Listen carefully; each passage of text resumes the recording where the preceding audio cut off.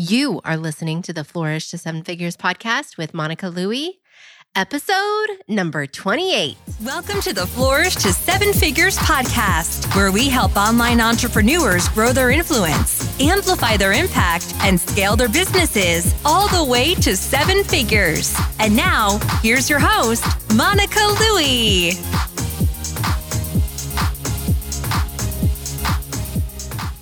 Hey, thank you so much for joining me for episode 28 of the Flourish to Seven Figures podcast.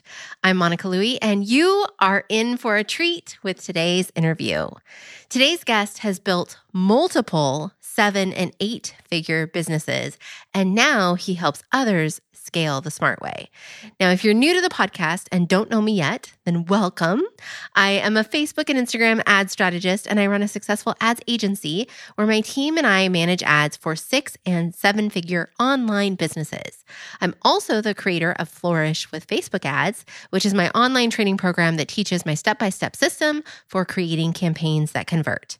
My team and I have managed more than $1.5 million in ad spend and served more than 500 students and clients. And we are in the trenches every single day, keeping a pulse on what's working now in the world of Facebook and Instagram ads.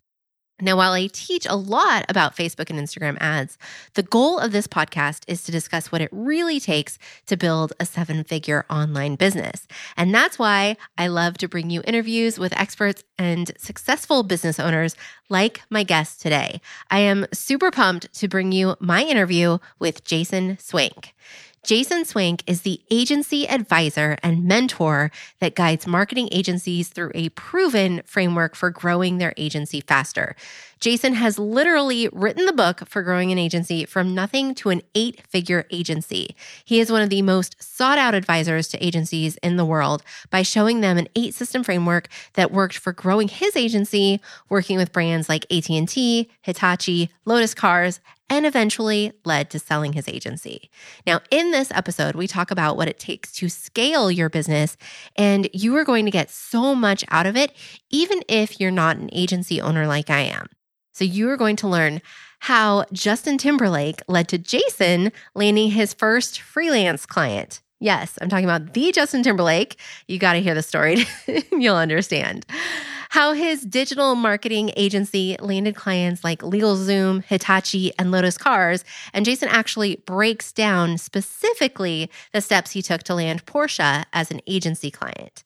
He also shares how he scaled his agency from $3 million in revenue to $13 million in just 2 years. Plus, we talk about how to gain clarity on where to focus your time in order to truly scale, why price is irrelevant, and where to begin when determining yours, and a whole lot more. Now, before we dive in, I want to make sure you know that you can find all of the links and resources that are mentioned in today's episode at monicalouie.com/28. That's MonicaLouie.com/28. All right, let's dive into the interview with Jason Swank from jasonswank.com. Hey, Jason, thank you so much for joining me today on the podcast. Thanks for having me. I am super excited to chat with you. So please share who you are and what you do. Yeah, so Jason Swank. I'm a husband and father of 2 crazy boys. And what I do for a living is help agency owners grow their agency faster. And I haven't always done that. You know, in 1999, I graduated from college and worked for a company called Arthur Andersen, the paper shredding company, or the company that tried to take down everybody because they did crappy accounting. And I wasn't an accountant, even though that was the only A I ever got in college. But I was a computer programmer, and I was horrible at it. But I designed a website making fun of one of my friends that looked like Justin Timberlake, and then someone offered me money to design a website for him. And so I started an agency. Okay, so I'm a little distracted because I love Justin Timberlake. So you actually have a friend who looks like Justin Timberlake. Does he still look like Justin Timberlake? Yeah, so we'd go to Miami, or we go to any of the places and where we grew up, and everybody thought he was Justin Timberlake. So I was like, I'm creating a fake band, a fake tour, and we called it In Shit, and it got popular, and people paid us. And then people are like, like a real estate agent came to me. I was like, hey, can you do a website for me? And I was like, sure. and just kind of fell into it. That is awesome. That is a kind of a creative way to get into business. So you start off and you didn't really know what you were doing. Is that what I heard? I had no clue. I literally, I'll prove to you how dumb I was. My first client, a real estate agent, was like, cool, yeah, I'll do it for $500. Send me an invoice. I'm like, okay. I didn't know what an invoice was. Like, this is in 1999 too. So like, everybody I talked to was like, well, Google it. I'm like, right. Google wasn't around. So I had to just figure it out. That's awesome. Okay. So you figured it out and then you started getting more clients. Well, what was the point where you decided like, this is actually a thing. I'm going to turn this into a business and grow this thing? Maybe probably about 6 months in, I was just taking on website after website and I was like, this is kind of cool. And I can leave my job at Arthur Andersen and I can do my own thing, bought my own computer. And then I was like, well, if I want to grow this, I can't just do it by myself. And I need to stop doing the designing. Even though I like the designing, I need to figure out what I'm good at. And I was good at chatting with people and I was good at sales. And I literally was going through the yellow pages. I don't even know if you remember the yellow pages. Yeah. I'd be like, you don't have a website listed. Literally, can I design a website? And I had literally had to explain what websites were to people. Because what year was this again? 99. 99, yeah. Yeah. A couple years after Al Gore invented the internet. So you had to explain to people what a website was and why they needed one. And that's right. Those were the kinds of conversations back then. Yeah, it was crazy. And then obviously the conversations changed over the years as we were growing. And, we built LegalZoom. We were the agency of record for Lotus Cars. So obviously we figured it out and changed the conversation quite a bit for people. But yeah, I remember, and I wish I could go back to that time and just buy a bunch of domain names and that'd have been good. Wow. Okay. Can you share, how did those relationships come about where you were working with brands like AT&T, Hitachi, Lotus Cars, you mentioned, LegalZoom? You reach out initially, or how did those Sometimes, yeah. Sometimes we would, but it all came through kind of like the systems that we set up, right? And it took a number of different years, right? Like everybody thinks like, oh, I can go out today, I'm just starting my agency, I can work with the biggest brands in the world. Chances are no. Right? You have to have the clarity of who am I going after? Who can I actually help? And who can I do an amazing job and why would they care? And then once you figure that out, then you can reach out to them. So for example, we got in bed with Porsche by basically cold calling them. And we said, hey, Porsche, we used to do, and this was after Lotus Cars took everything into the UK. So we lost that account after a couple of years. And so we went to Porsche. We said, hey, we know a lot of what you're talking about over on Twitter. This is when Twitter was real popular. And we feel that there's a lot of opportunity that you may be missing out on. And we have social data to show you exactly what people are associating with Porsche, what they're associating with Maserati and Lamborghini and Ferrari. And we want to know if you would like to see that data. This is all public knowledge data that we sourced. They're like, heck yeah, come on in. So then we'd show them the data. And then we'd be like, well, we could help you with some of this strategy. And we were, we got in our foot in the bed, with them because we helped them and we were targeted and we did some research. We didn't just blind email blast everybody and said, do you want a website? Very good. Okay. So you served first and then that helped to establish the relationship and show your expertise and how you could help. Yep. That's right. Awesome. Very cool. So you grew up the agency, and how many years did it take to really scale that up? Probably, we had the agency for 12 years, but we got to 20 people in year 5. And then we literally went from, in 1 year, we went from maybe 3 million to 13 million, kind of the last 2 years. So it was a roller coaster ride. What would you attribute the scaling up to? Was that an increase in demand or your systems were just really rocking? What would you say?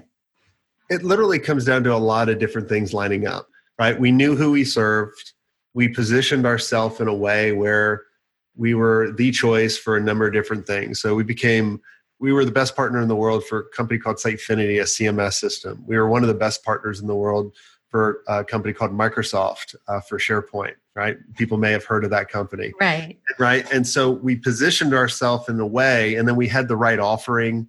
We had the right sales system. We charged the right amount. We had the right, services that we were doing, and it all aligned. Like most people, they don't think big enough, and they're not charging enough, or they don't have that clarity of where I need to actually go. It's kind of like I'll talk to an agency owner or a business owner, and they'll say, yeah, I want to grow. I'm like, okay, everybody wants to grow.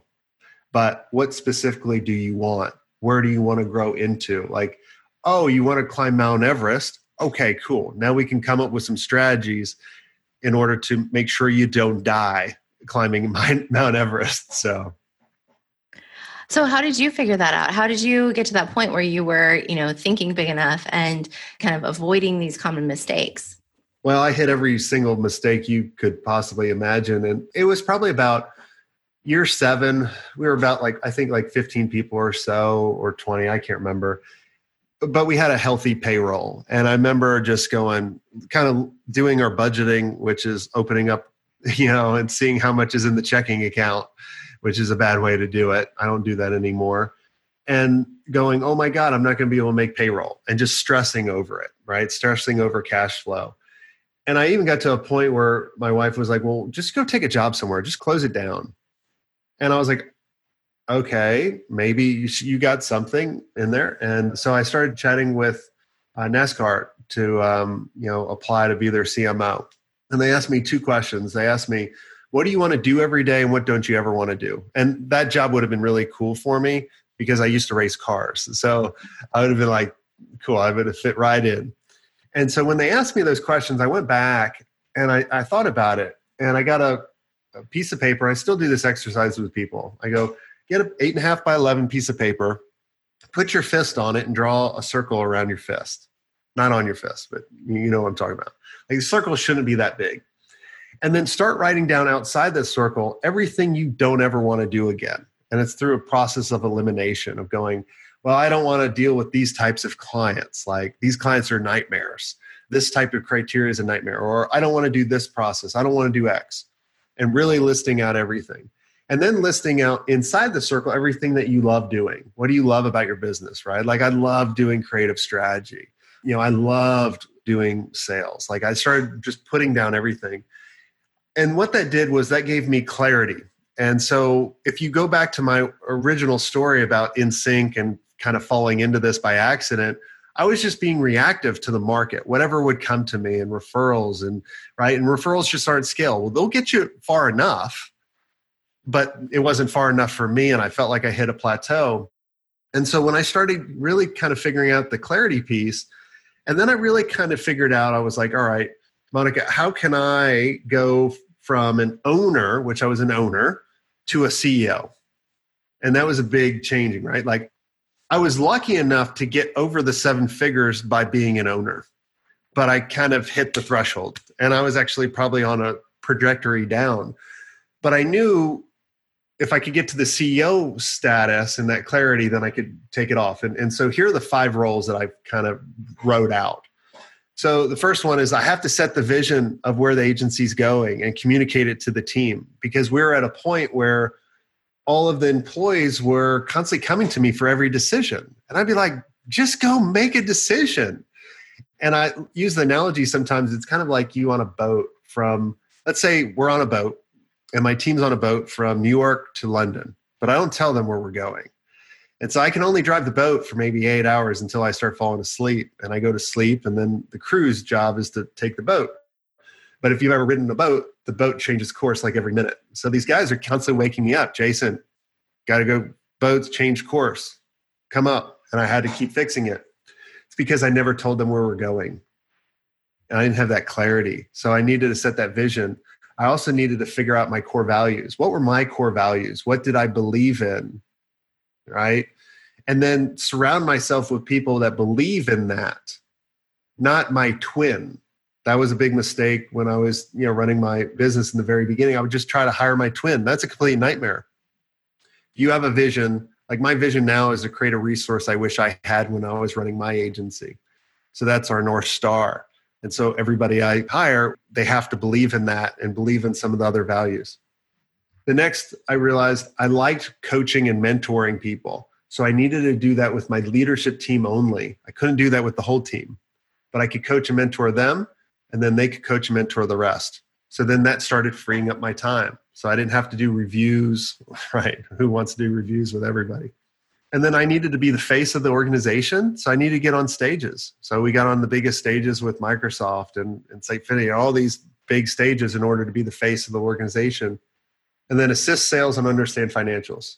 Those are the only 5 roles that I would do. And then you know what happened after that? Completely depressed. Really? Completely depressed for a little while because the agency didn't need me for the things that it used to need me for. It needed me for new things. And I'm just telling you that because as people write down these 5 roles or whatever roles they want to create, they'll be depressed because they'll come into a meeting for a design meeting and they'll be like, we're good, man. We don't need you. And then you walk out of the meeting and then you go into another one. They'll be like, we're good. And you'll be like, business doesn't need me anymore. But now you have true scale, but the business needs you for other things. And those are the things that I described. Yeah, that totally makes sense. It sounds kind of like maybe like empty nest syndrome, like you're used to being a parent with the kids needing you for, so many years. And then they grow up, they move out of the house and they're self-sufficient, which means you did your job. But, it's kind of like, well, now what do I do with my time? That's right. Yeah. And it just takes a little bit. And so I remember I was consulting with a client who's still a client. And I remember we got him to a point where he could take off for a month. And he came back and his business was doing better without him. And he was depressed for a little while. Like he's like, crap, the business doesn't need me. I was like, do you realize the people that would kill to take off a month and have their business doing better without them? The business just needs you for something different. And here's what it needs you for. We designed it this way. And he was like, okay, that makes sense. So I really appreciate you bringing that up because I think that's important. And I think that that's something that at least I haven't heard people talk about very much. So what other things surprised you as you were growing and scaling your agency? Well, you have to position yourself in the right way. And the thing that drives me crazy is how people always like, all right, let's do a little example. Let's say we meet at a conference, okay? And I come up to you and I say, hey, it's nice to meet you. My name is Jason. I am the best in the world at growing agencies. And you have to work with me. I've won all kinds of awards. Let me show you all the awards that I won on the back. And let me tell you about my story and how I start. You'd be like, get this joker away from me. Like be running, like rolling your eyes, right? Versus if I came up and was like, hey, how are you doing? Why'd you come to the conference? Is there anybody I can connect you to? Right? Like help. Like you have to position yourself as the trusted advisor versus, what, and I like what Donald Miller kind of phrased this up is like, if you treat yourself as the hero, there can only be one hero, you're making them kind of the trusted sidekick. And not many people dress up as Robin for, like Halloween, right? They all want to be Batman. So, but if you could dress up as Alfred and you could be Alfred, now you can tell Batman what to do. And people are going to look at you as a resource for growth rather than someone just shouting out. So like, for example, if you go to many people's websites and you go to their about page, what's the about page? It talks all about them, all the awards that they've gotten, how cool they are. What if you change that? What if you started off with a question? Like if you go to my about page, jasonswank.com/about, you should see like, hey, do you struggle with growing your agency? Do you struggle with worrying about cash flow or taking on the wrong clients? Well, you might be in the right place. I might be able to help you out. Then I start going through a couple other little things, but then my story is buried at the bottom because people don't care about my story. It's irrelevant. But you have to help them first. So it's about changing that perspective by asking questions. Very cool. So is that how you build relationships with clients as well as you're growing? Oh, big time. Yeah. And you got to understand kind of, I think it also comes down to the clarity part. That's why it's the foundation and the most boring part. But you have to laser down into a particular niche because you have to understand that person better than they understand themselves, right? Because if you don't, now you're just a bunch of screaming people in a loud room. But I'd rather be the person that no one's talking or everybody's whispering, and I just come in talking normal and I get everybody's attention because I'm talking like they talk. Mm-hmm. And like, I can't tell you how many times people listen to the show or watch some of the videos and they're like, I feel like you have a bug in my office. Like, yeah, because I used to be you. I get it. Like, rather than trying to, make up stuff that a lot of people do, right? Right. Yeah. So you really understand your audience and your ideal client. And so let's catch people up, because we started off with your story in building the agency. So eventually you sold it. Mm-hmm. And so you were with the agency for 12 years. Is that right? Yeah. I ran it for 12 years and then we sold it. And I was with the new agency for 9 months until we sold it again. So and I was supposed to be on for 2 years or in the event that we sold again. And I was just lucky enough we sold again. So it sped that up. So what year was that when you sold it? The first one, the end of 2011, and the second one, the middle of 2012, or kind of later in 2012. Okay.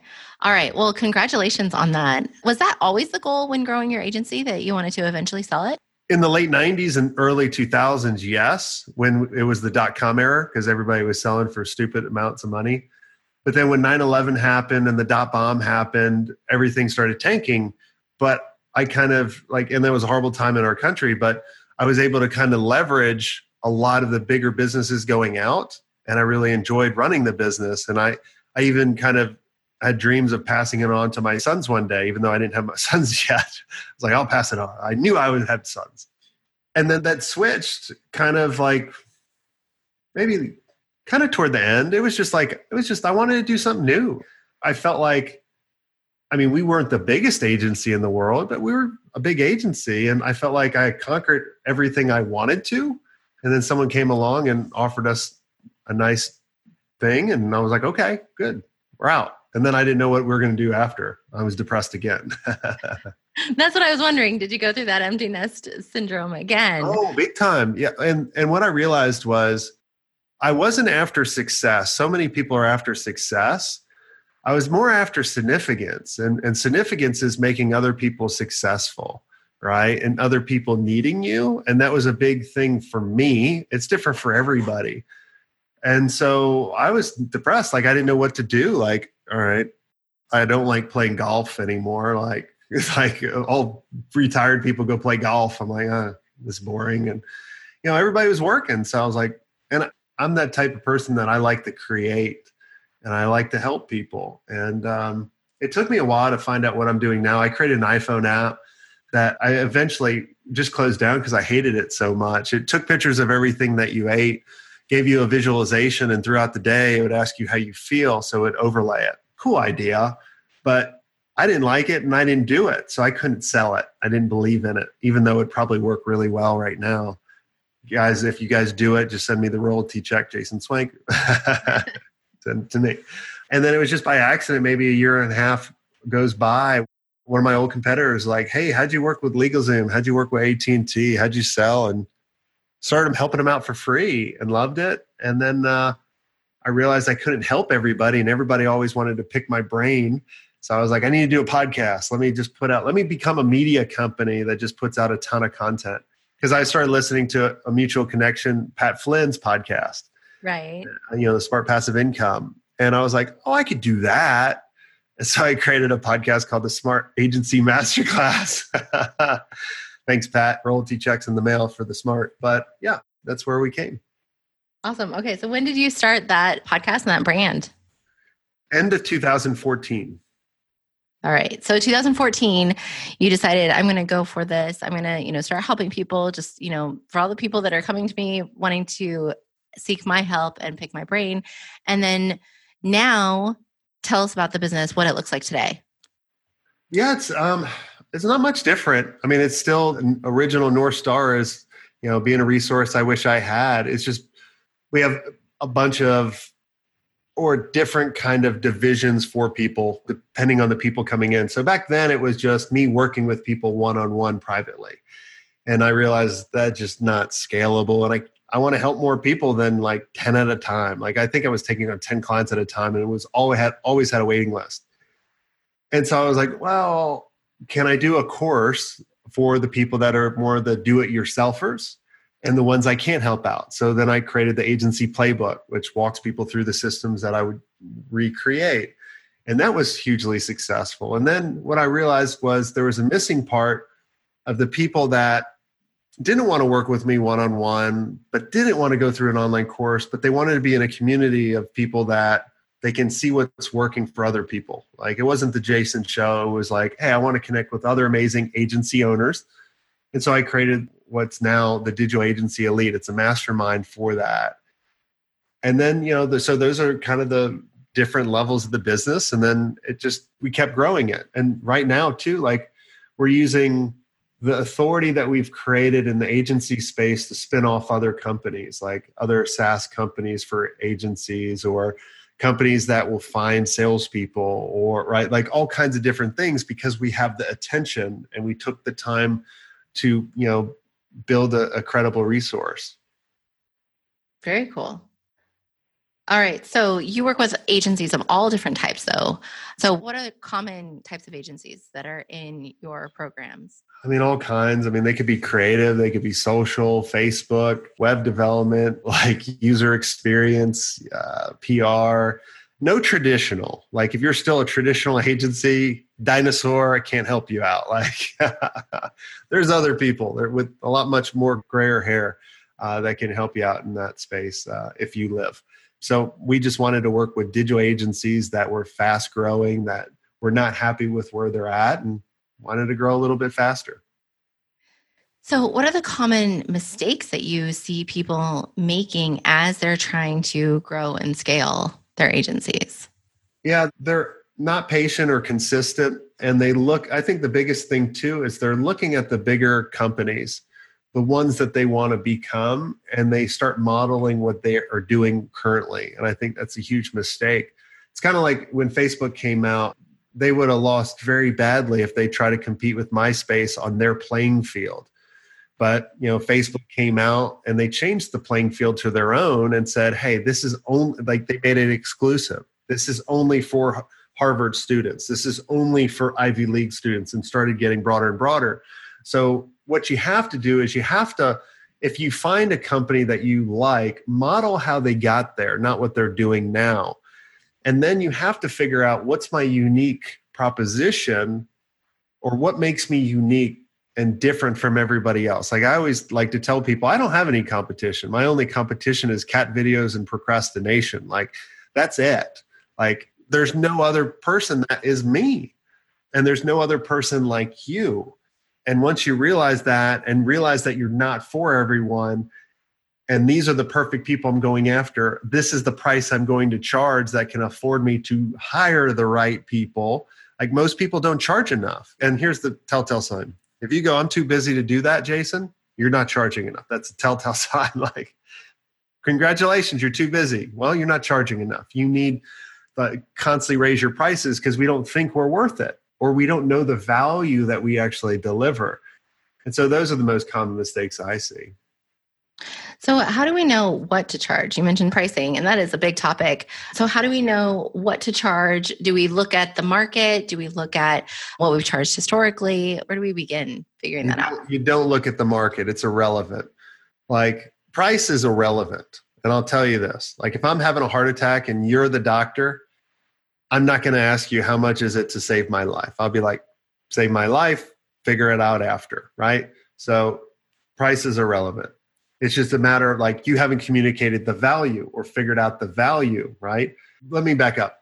I had a phone call with this prospect that called me, rocked it, right? Like, you just get off the phone call, you're like, if they don't go with me, they're complete morons. Like, it was a perfect pitch.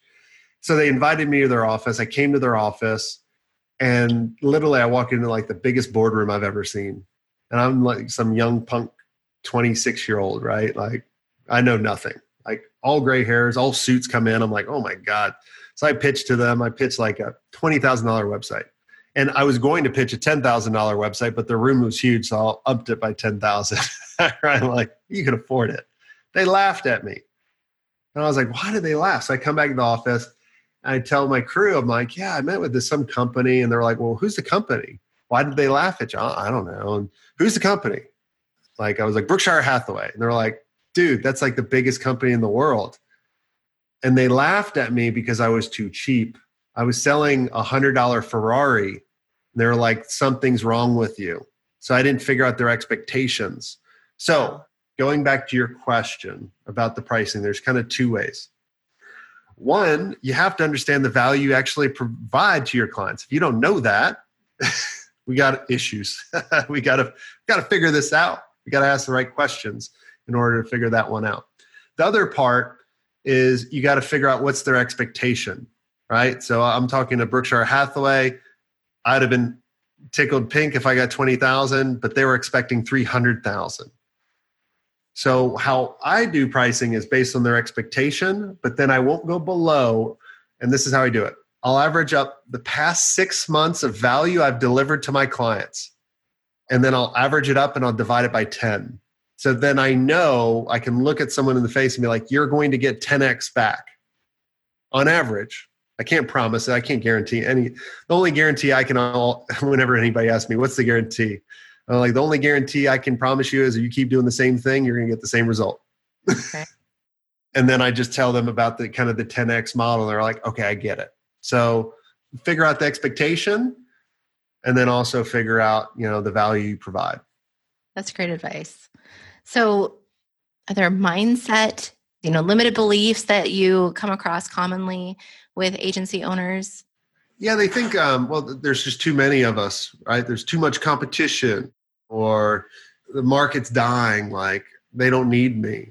Well, we don't think big enough, right? Like we haven't got resourceful enough to figure out the challenges that we actually have.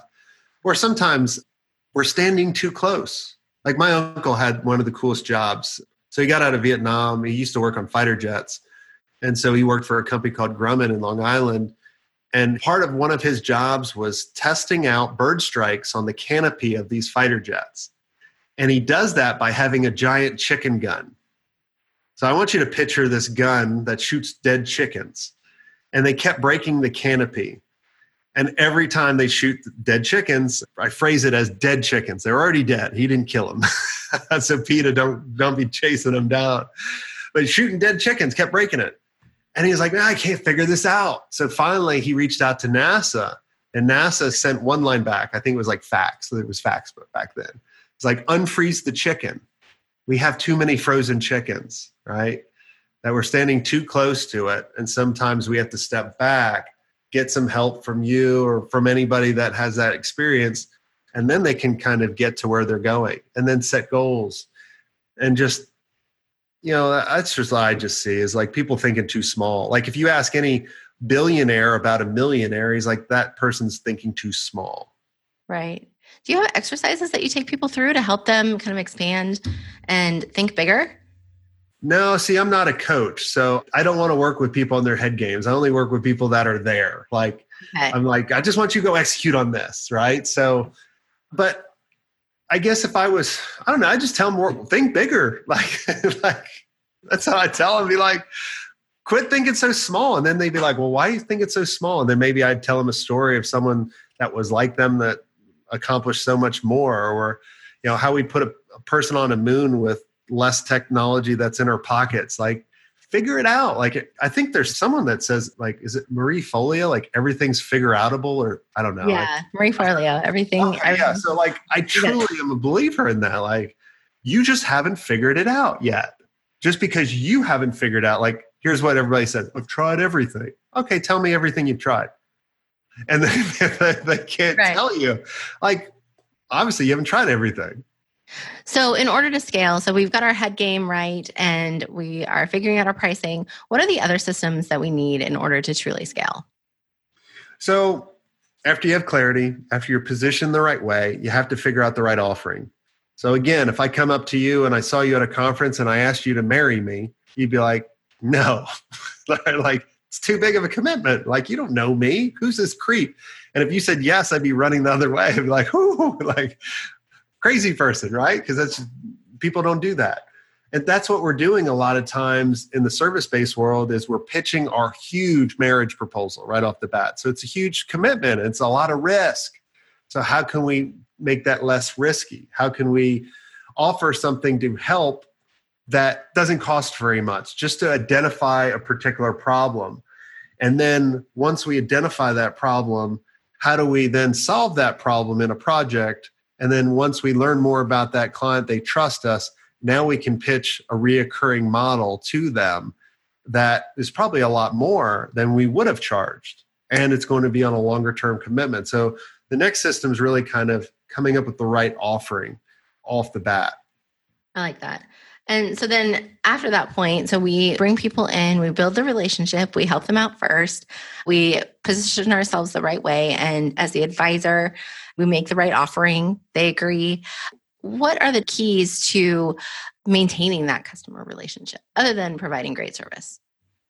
Well, the biggest thing, is great service, but constantly communicating the plan and constantly benchmarking, right? Like a lot of people, like we've all had those clients come to us going, I'm canceling, and you were crushing it for them. And you're like, what the? Well, you're like, I don't understand it. And it's because you did a bad job at communicating the value of what you did for them, right? And so if you constantly, every conversation, be like, hey, I know when we started working, you were struggling with cash flow. Man, isn't it nice to see like you're not worried about cash flow? You have like 8 months of cash in hand and you're able to do whatever, right? You're constantly benchmarking. The other thing is constantly communicating the plan. So when I race cars, I also taught people how to race cars. And so most people don't believe you can actually do, or they don't believe they can actually achieve the results that you're going after. So if I said, all right, Monica, we're going to go through this corner at 100 miles per hour. I don't want you to take your foot off the gas. You'd be like, no, like there's a huge wall. I have kids. I got to pay off the rest of my debt. Right? Like I need to be around. I don't want to die. But if I could say, hey, I have a plan and let me show you the plan and let me demonstrate it. And then I go into the corner and I'm like, watch my foot, watch what I do. Here's what I'm doing. And then you see it. And then I'm going to be like, okay, cool. We're not going to go through at 100 miles per hour at first. We're going to go through at 60 and then 70, 80, 90, 100. And then you go through at 110 and I'm pissed off because you beat me, right?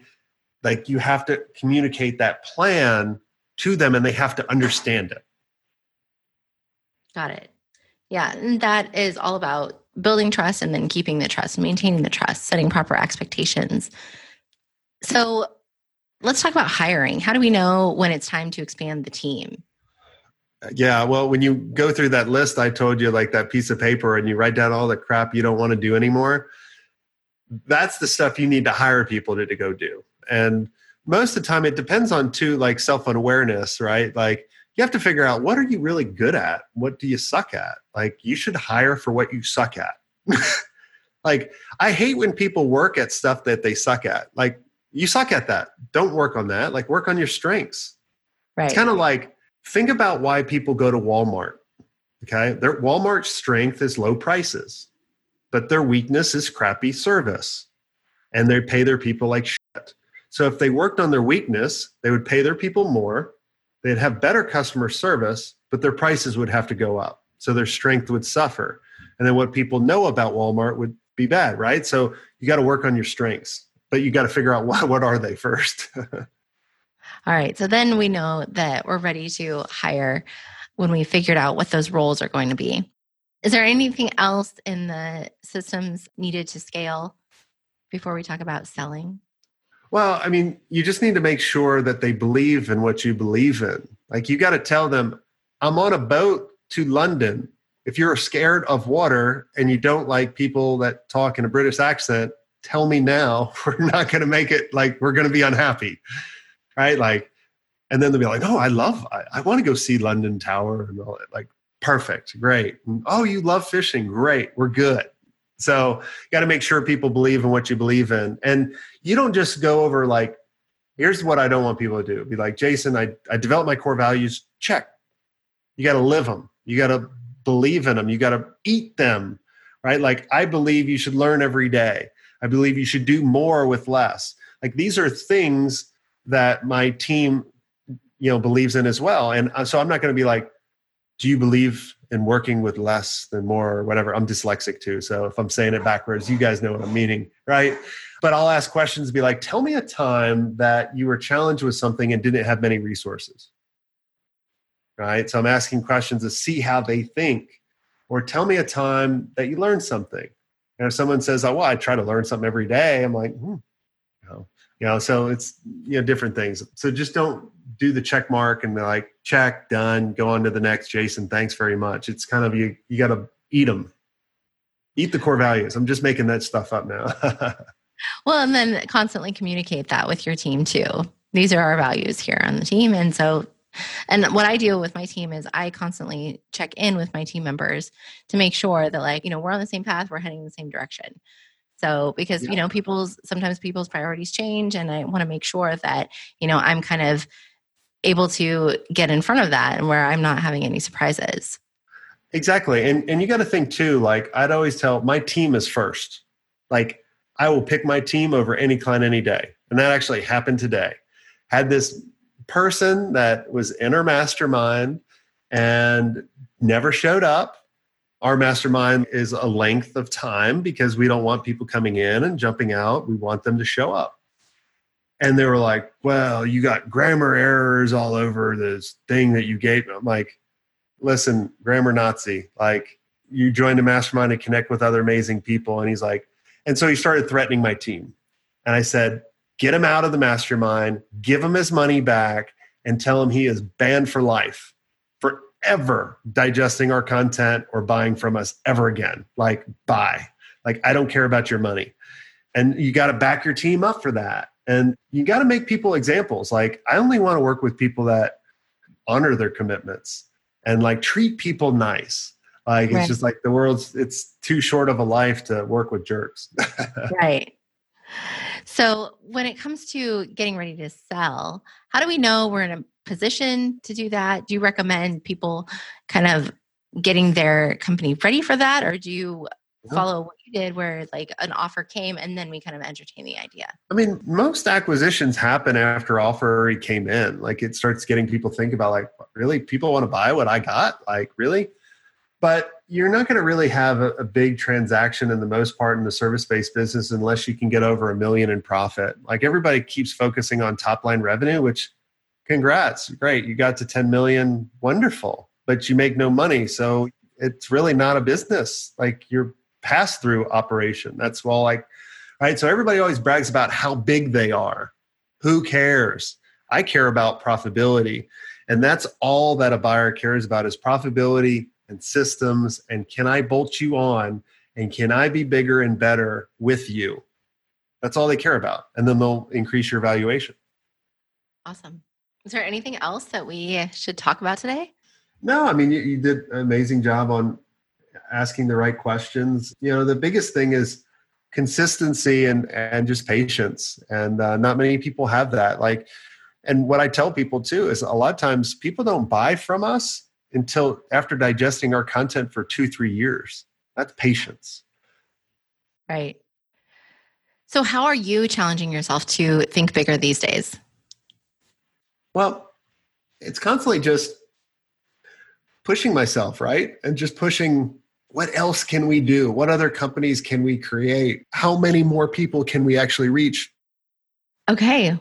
Any last piece of advice, Jason? Don't eat peanuts before you do a podcast and have water by. I think that's probably the best advice you'll run away from.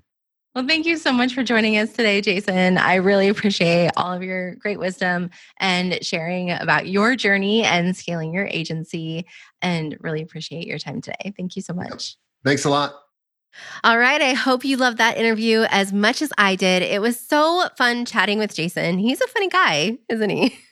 Plus, he's really the go-to expert for helping agency owners grow and scale the smart way. And one of my business BFFs is in his mastermind, and I know her business has completely transformed since she joined.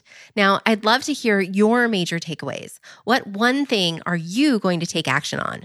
For me, I really love the focus exercise that Jason shared. That's definitely something that I've been working on as I grow and scale my business, is to make sure that I'm focusing my time and attention where I want to and only where it makes sense. That's why I've been expanding my team, so we are laying the foundation to truly skyrocket in 2020. Now, let us know what your takeaways are in the comments at monicalouie.com/28 or tag Jason and me on Instagram. I am at Flourish with Monica, and he's at JSwenk, SWENK. Now, big thanks to Jason for coming on the podcast and sharing his story and expertise with us. You will find all of the links and resources that we mentioned in this episode at monicalouie.com/28. And thank you so much for joining Jason and me today. Definitely follow Jason and check out his podcast, Smart Agency Masterclass, if you're an agency owner. I am honored to be a guest on his podcast in an upcoming episode. And if you are here because you're ready to scale your business with Facebook ads, then check out my free Facebook Ads Starter Kit. You can find that at monicalouie.com/guide. The starter kit takes you through the 6 steps to creating campaigns that convert. Plus, there's an awesome checklist so you can make sure you've got everything you need before you jump into the ads manager. And if you're like me, then you love a good checklist. And if you're interested in learning more about how my team and I might be able to help you with your Facebook, Instagram, or Pinterest ads, go to monicalouie.com/WWM. We have information there about our services. As I mentioned, I will have all of these links and resources that I mentioned in today's show in the show notes, which you can find at monicalouie.com/28. And if you've found this helpful, please leave a rating and review so that more people can find this podcast. And subscribe so that you can be notified when the next episode comes out. Brand new episodes come out every single Thursday. And next week, I've got another great episode heading your way. So subscribe so you don't miss it. Please join me next week on the Flourish to 7 Figures podcast. Take care and bye for now.